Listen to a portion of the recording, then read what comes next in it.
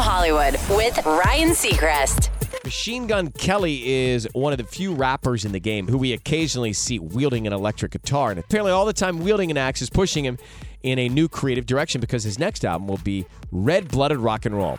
MGK tweeted the news, writing, 2020 is about to be a great year for music. So many artists are making better music than they ever have and finding new pockets. That said, I'll be releasing a rock album in 2020. Machine Gun Kelly also promises its first single even sooner. That's direct from Hollywood.